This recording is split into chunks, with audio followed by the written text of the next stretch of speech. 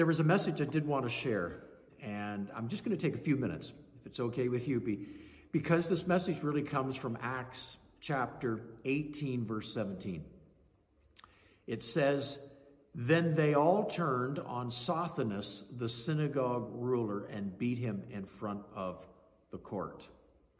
I wanted to take a moment and just share with you an account. It's kind of an interesting story, but it's such a short little verse there that is filled with so much meaning and a story behind it.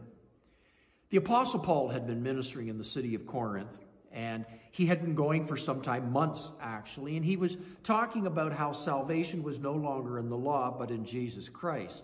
He was committing himself to a good work, doing a good work for the kingdom. Now, the Jews, who had become very angry with this, had sought ways to stop him from speaking. They wanted him to quit. He wouldn't. He was anointed and called by God to do this. So a mob began to form, and on this particular occasion, they thought this mob, this almost a riot gathering together, thought they could get the ear of Rome to their advantage. And so they sought to meet with the proconsul of Achaia. His name was Gallio. They would have a meeting, and they would accuse Paul of breaking the laws of Israel. Acts chapter 18:13, they said, "This man is persuading the people to worship God in ways contrary to the law." Now, here's the funny part. That's a big deal to an Orthodox mob, but peanuts to Rome. Gallio couldn't be bothered. Wasn't worth his time. Frivolous, petty. He had no interest in meddling in the affairs of these Jews, and so he dismissed it, just outright dismissed it. The problem with that is the mob is not dispersed. The mob is angry. Where do you take out your frustrations? Where do you vent? And within a matter of seconds, this began to turn bad. Paul is dismissed. He's gone. Paul was even told ahead of time, don't worry about this. If you go back to verse 9 to 13, God had actually visited Paul and said, Paul, don't you worry. Don't you fear. Nobody's going to hurt you. You boldly proclaim the gospel. And then in verse 10, God said, and this is an interesting verse, God said, "For I am with you, Paul. No one is going to attack you or harm you because I have many people in this city." It almost sounds like God's got his hit squad. They're going to rescue you. They're going to come in and get you out of there. But that's actually not what God had in mind. He said here, "Because I have many people in this city." Well, he did. He did. But not the way they thought. So with Gallio gone, the Apostle Paul nowhere in sight, what's the crowd going to do? How do they vent their anger? There's no newsstands to trash. There's no police cars to tip over and set on fire. But there is this guy by the name of Sosthenes. Some of the crowd had made eye contact with him and noticed that he had been hanging with Paul. He was a good, law-abiding Jew. Matter of fact, if he's the same Sosthenes that we read of in 1 Corinthians chapter 1, verse 1, it says, "Paul, called an apostle of Jesus Christ by the will of God, and Sosthenes our brother." So he was a brother.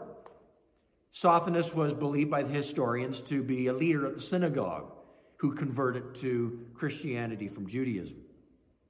So here's the point. Gallio does not grant them their wish, but they find a replacement. If they can't have Saul, Sosthenes, well, he'll do. Suddenly, Sosthenes wished he wasn't so visible. Before he could think twice, before he could offer a solid defense, he was surrounded by the mob, and he was under assault. Like lightning, the crowd moved upon him. And the Bible says they began to beat him. I wonder how that felt. We just need to slow this down a little bit. He's surrounded. They move in on him. Perhaps somebody pushes him. Another pushes him. Another slaps him. Grabs him. Next thing he knows, he's being punched. He tells himself to relax. He can take it. It'll be over in no time. Somebody will come to his rescue, surely. Maybe if he could just, minimize the pain, use some techniques. But it's useless. blow after blow, powerful blow, like bolts of electricity shooting through his body, his chest, side of his face. They beat on that next, perhaps his legs, his groin. Hellish echoes of pain echo from him, and he thinks to himself, they're trying to kill me. I'm not going to survive this. Reverberating, agonizing pain continues to go through him. Then they take to the clubs, the boots, the side of his face. Where do you go from this? How do you escape such moments? I believe all of this happened because of one fundamental thing. And that's the point of today. Sosthenes stood too close to the vision. All this because he stood too close to the vision. Sometimes serving Jesus means you become the surrogate punching bag. Sometimes being passionate for Christ means that you're going to be the focus of aggression. And you shouldn't be surprised because Jesus actually did this for you. He took on your pain. And now you face the punishment. When Calvary was all said and done, the scriptures tell us something in Matthew chapter 5, verse 10. It says, "Blessed are those who are persecuted because of righteousness, for theirs is the kingdom of heaven.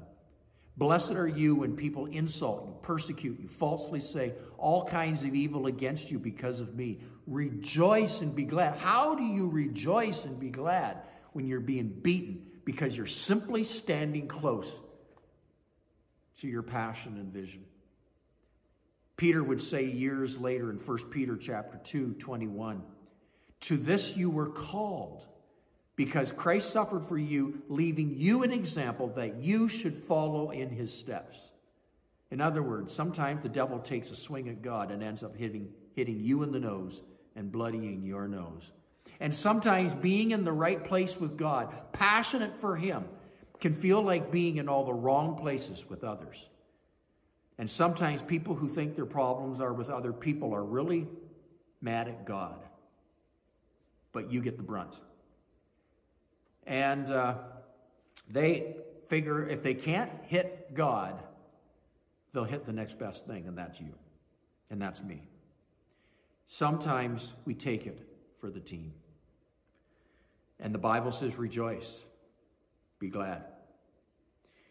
Perhaps you stand up for justice if you're a teenager in your school for something that's not right, and you're ridiculed, maybe expelled from school.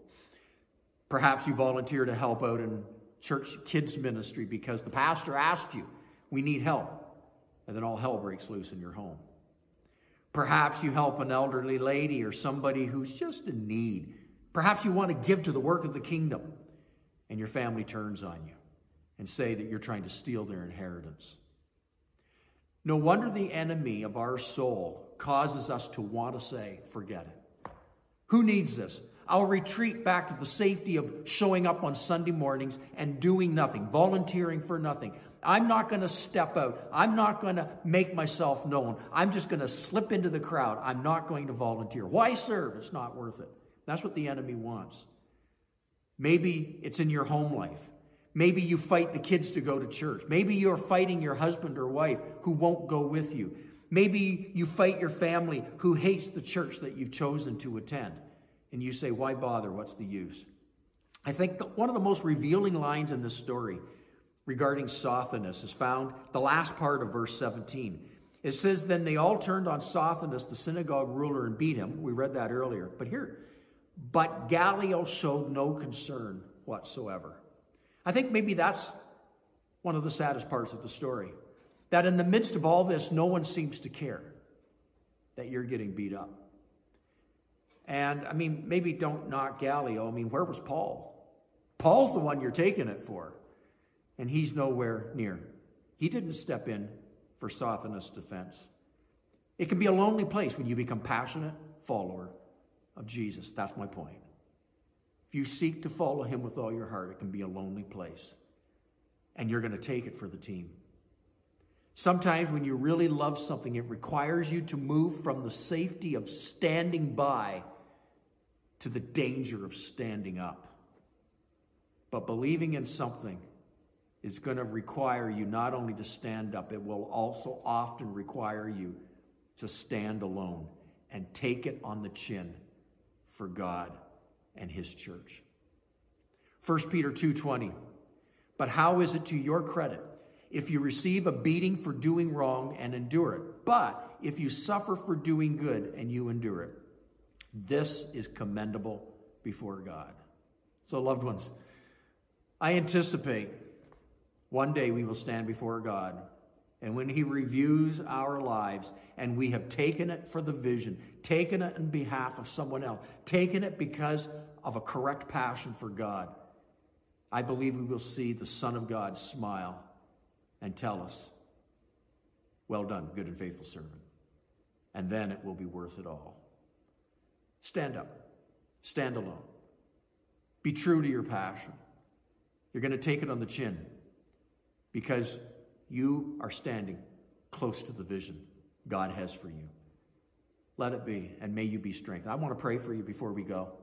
So, Father, I pray, strengthen each one who is watching this, that we will not be afraid to stand up for you, like Sosthenes, who took it for Paul, who took it for the vision, simply because he was in the right place at the wrong time. And God, many of us, it's easier to quit. It's easier to back away.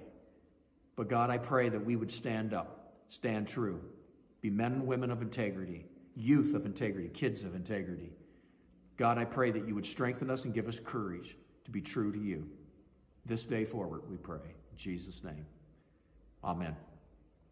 Well, thanks for that little time that we've had together, that little devotional. I trust it's helpful. Again, a joy having you today.